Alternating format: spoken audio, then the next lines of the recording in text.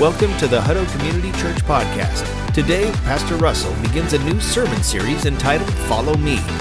For part one of this series, Russell describes what it means to follow Jesus as we leave everything else behind for His grace and become a kingdom person. We hope you enjoy today's message. Lord God, I thank you for an opportunity just to gather with the body of Christ, to be together in one place, to sing with one heart and one voice, to worship you as God, our King. And now, Lord, as we open your word, we just ask that your Spirit would come and that you would be our teacher this evening. We pray it in Jesus' name. Amen. All right, so we're in Matthew chapter 4. We're starting the series called Follow Me, which is the words of Jesus, which we'll read in just a minute. But before we dive in, let me kind of set the stage for you. So this is the very beginning of Jesus' ministry. And so he has just gone into the desert. He's fasted for 40 days and 40 nights. He's been tempted by the devil. And then he got refreshed by angels who came and ministered to him. And then he went into the region of Galilee. And if you're not familiar with where Galilee is, it's in the northern part of Israel. There's a little place called the Sea of Galilee. And Jesus did a lot of ministry there. So he's fasted 40 days, 40 nights, gone to Galilee. And here we pick up in Matthew chapter 4 and verse 17. It says, "From that time, Jesus began to preach, 'Repent, for the kingdom of heaven is at hand.' And while walking by the Sea of Galilee, he saw two brothers, Simon, who is called Peter, and Andrew, his brother, casting a net into the sea, for they were fishermen. And he said to them, 'Follow me, and I will make you fishers of men.' Immediately they left their nets and followed him. And going on from there, he saw two other brothers, James, the son of Zebedee, and his brother John, in the boat with their father Zebedee, mending their nets, and he called them as well. Immediately they left the boat and their father and followed him." Now, I think this is a really interesting passage, and I'm really excited to explore it with you tonight. And so as we dive in, I just want to point out a couple of things to us. First of all, if we're going to follow Jesus and follow him seriously, then you and I need to leave everything else behind. You and I need to leave everything else behind. Notice that's exactly what these disciples did. Now, I think this whole scene is really, really interesting because from my point of view, I read this and it's like, well, Jesus is walking along and then compelled by the Holy Spirit, he sees two guys and he's like, well, I'm going to call them to be my disciples. And so he calls to them and they're really compelled by the Holy Spirit. And so they just kind of drop everything. It's like, okay, yeah, we'll follow you. We've never met you before, but we'll follow. But reality is this scene is much, much different. So if we flip over to the Gospel of John and look in chapter 1, we find that Andrew, who is Peter's brother, was actually a disciple of John the Baptist. And so John the Baptist, if you're not familiar, came before Jesus, and he was his cousin. And he was the one who prepared the way for Jesus, and he talked about the Messiah, the anointed one who would come after.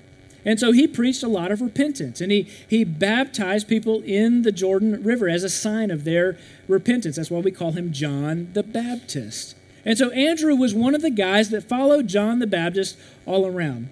And when Jesus began to start his ministry, John pointed out to his disciples, says, "There goes the Lamb of God. That's the Messiah. That's the anointed one." And Andrew was one of the guys standing there when he said those words. So Andrew immediately goes and he grabs his brother Peter and he brings him and says, "Hey, we found the anointed one. We found the Messiah. Come and meet him." And so John talks about how they go and they have this interaction with Jesus. And then we kind of put all the pieces together. They go back and do their fishing thing, and Jesus goes off and does his fast in the desert. And so then we come to this passage. So Peter and Andrew were very familiar with who Jesus was. Jesus was familiar with who they were. And through his time of fasting and prayer in the desert, the Lord revealed that those two guys would be his disciples.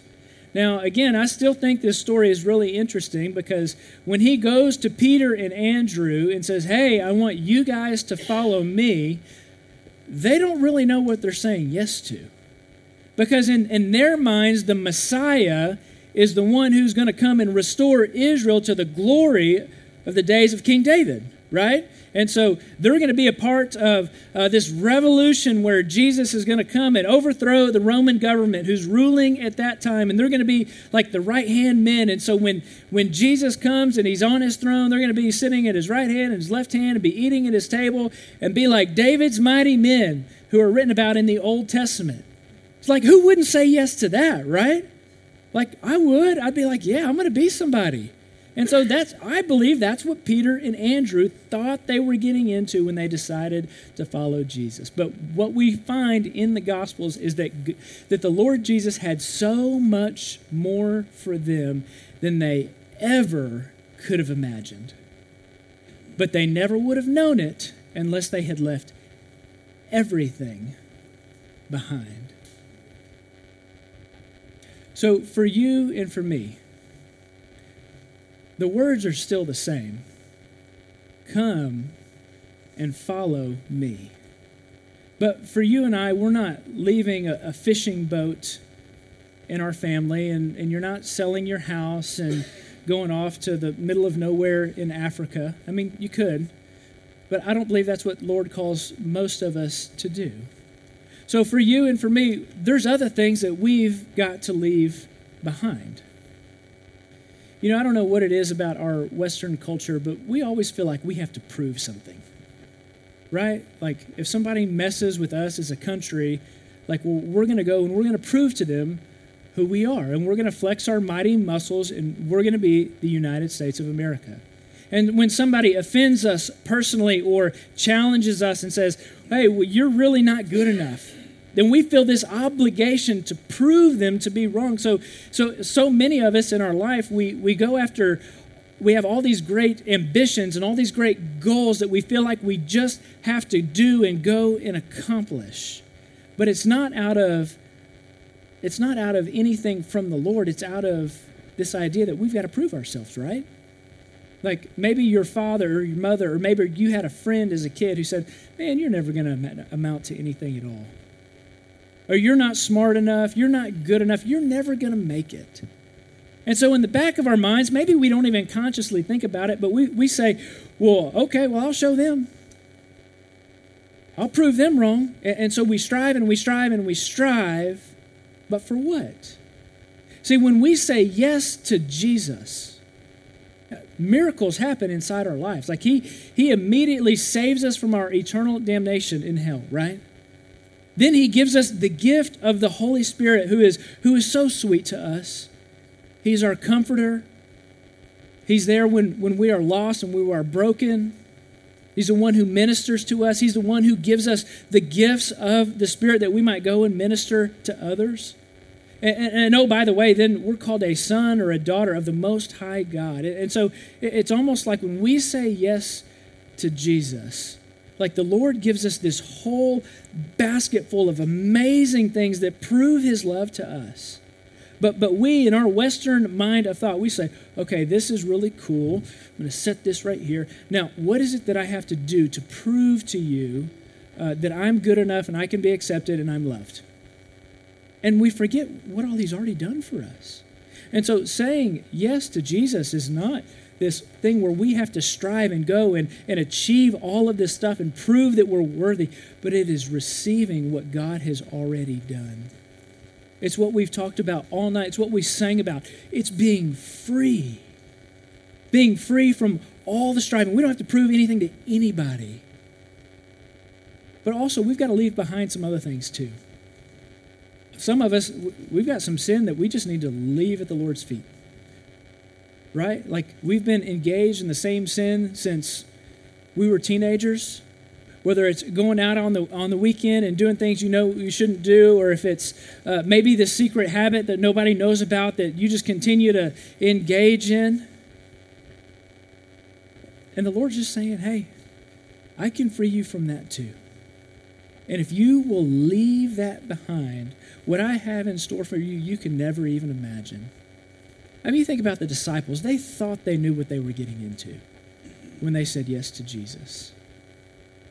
But what Jesus had in mind was engaging in something much, much greater. They would take the gospel to the nations. Peter would be one who would take the gospel to the Gentiles. He's the first one. And so for you and me, I believe the Lord has so much more in store for us if we will simply leave everything else behind and follow Him. You know, I don't know how many of you were on social media this week, but there was a really great post. You guys want to go ahead and put that picture up? I don't know if you guys saw Shrek the sheep. Did you guys see this? I thought this was one of the coolest posts I've seen in a long, long time. And I just love this picture. Number one, it's a gorgeous picture. But this is Shrek, and he was a sheep, and he wandered away. He left the flock, got lost. I don't know the full story. And so for a long, long time, all he did was carry around all of this extra wool. And I mean, look how puffy he is. I mean, he's just huge. And the story said, and I don't know if it's true or not, but that he was carrying around 60 extra pounds of wool. Now, I don't know how many of you have worked out recently and you carried some weight, but it does not take very much weight for it to be a real burden. But you put 60 extra pounds on a little sheep, and man, I don't know how the little guy moved. And you think about it, man, what if he would have fallen into water? Like he would have died instantly. He would have drowned. All that wool would have soaked up the water and he'd be gone.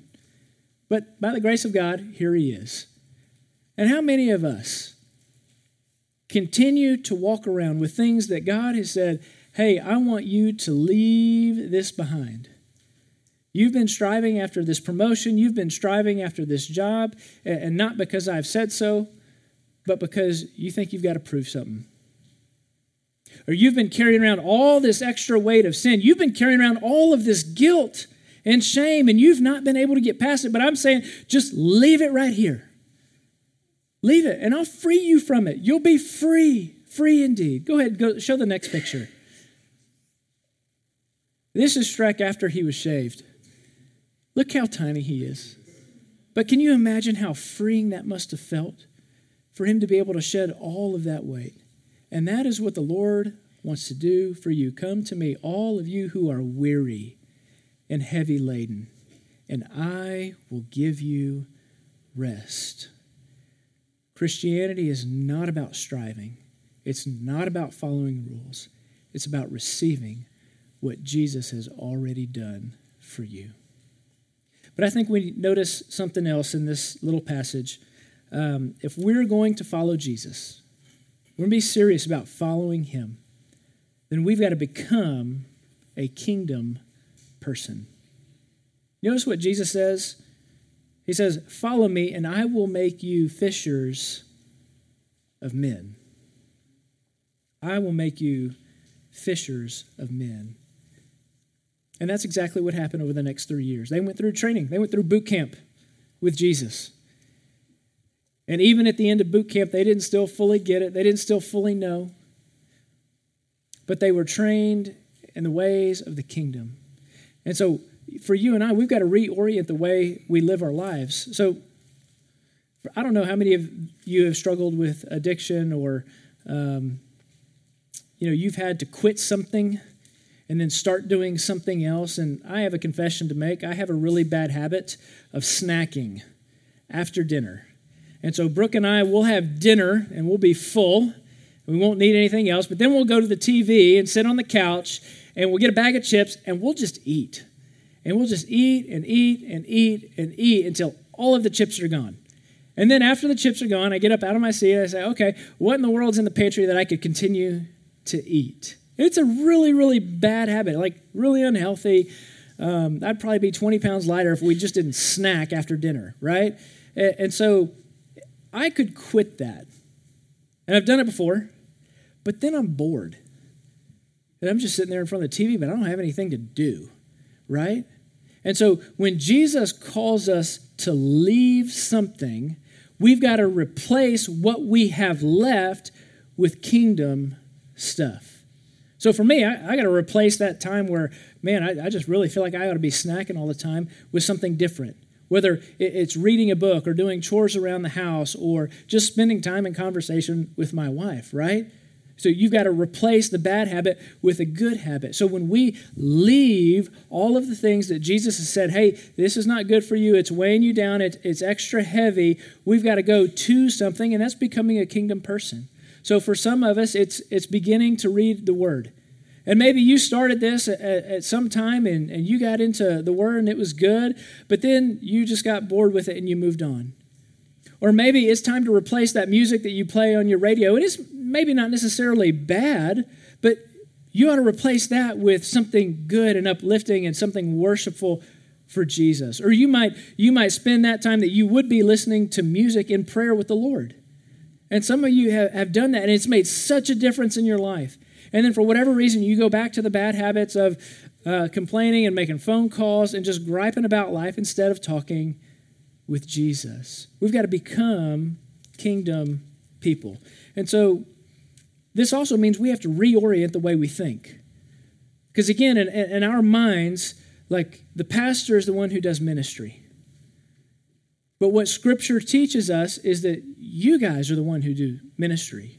So you're no longer the person who just goes to work because you're striving to get to the promotion or you're trying to fill up that 401k so one day you can retire and live out your wonderful life and whatever your dream of retirement is. But you're on mission. So you're the pastor in your office. Or you're the pastor in the fast food chain restaurant where you now work. Or you're the pastor in the hospital where you're a nurse at. Or you're the pastor in the mechanic shop or in the service industry. Like you're the pastor of that place. The Lord says we're all ministers, we're all priests, and we minister before Him. And so the people that God has placed around you, He hadn't placed you there by accident, right?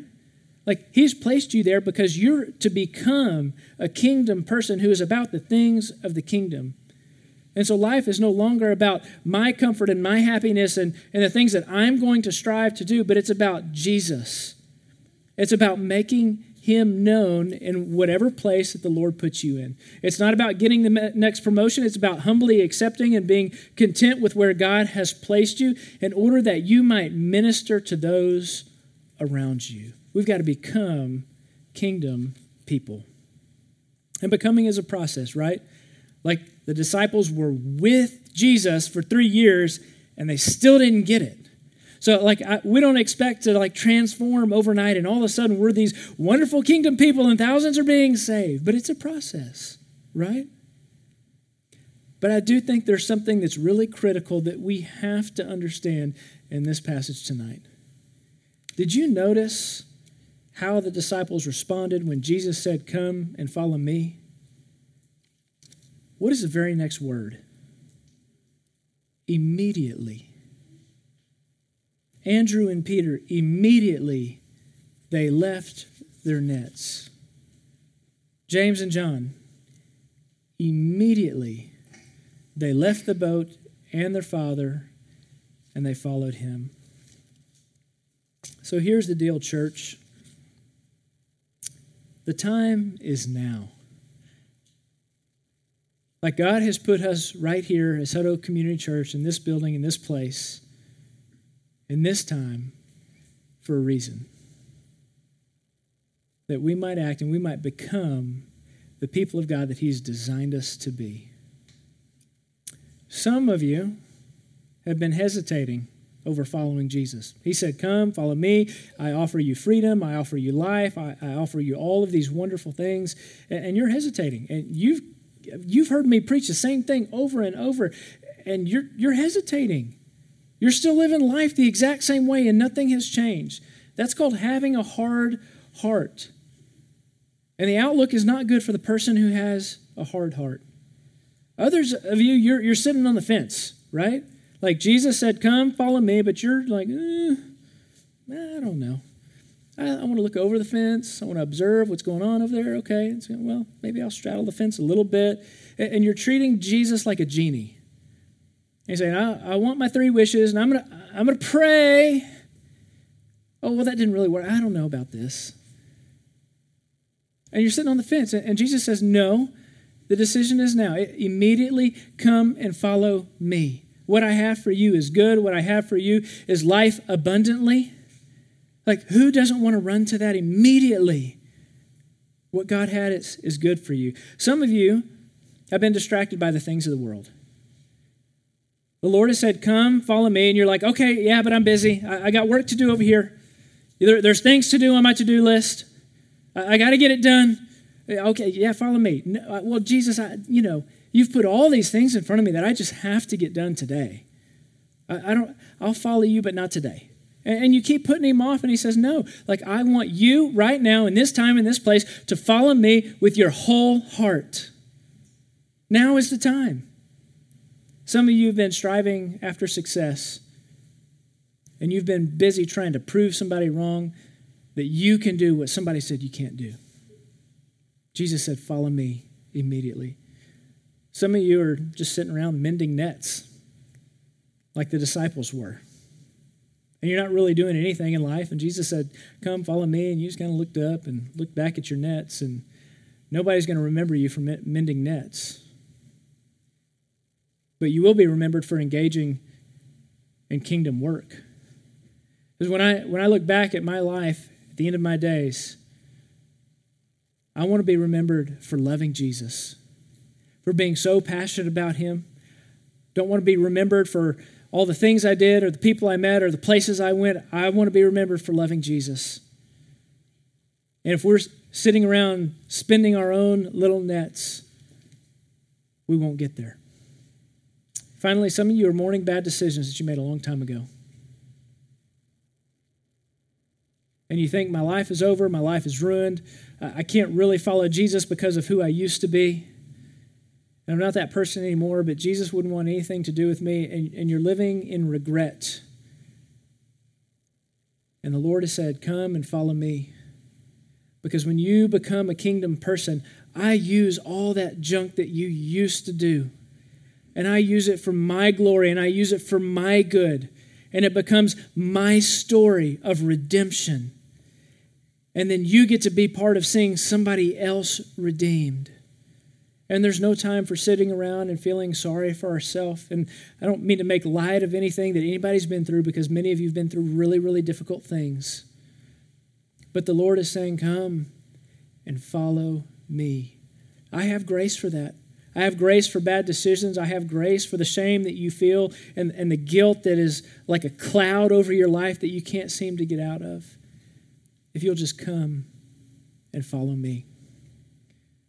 So church, we need to be like Paul, who in Philippians chapter 3 says, I have forgotten everything in my past so that I might maintain focus on the Lord Jesus Christ and the upward call of God. And some of you today, when Jesus says, come and follow me, you need to be like Paul and said, everything that I knew, everything that I was, I'm going to put in my past. I'm going to put it back there, and I'm going to forget about that because I'm going to be solely focused on following Jesus, no matter what the cost is. So the decision to follow Jesus is a daily one for you and for me. Every day it's a choice. Every day it's a choice. And so I want to invite you tonight to respond immediately.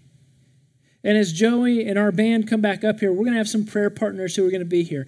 And wherever you are in your walk of life, they're here to meet with you. They're here to help you do that exchange like that sheep that we looked at a minute ago. You've got the heavy burden that you feel.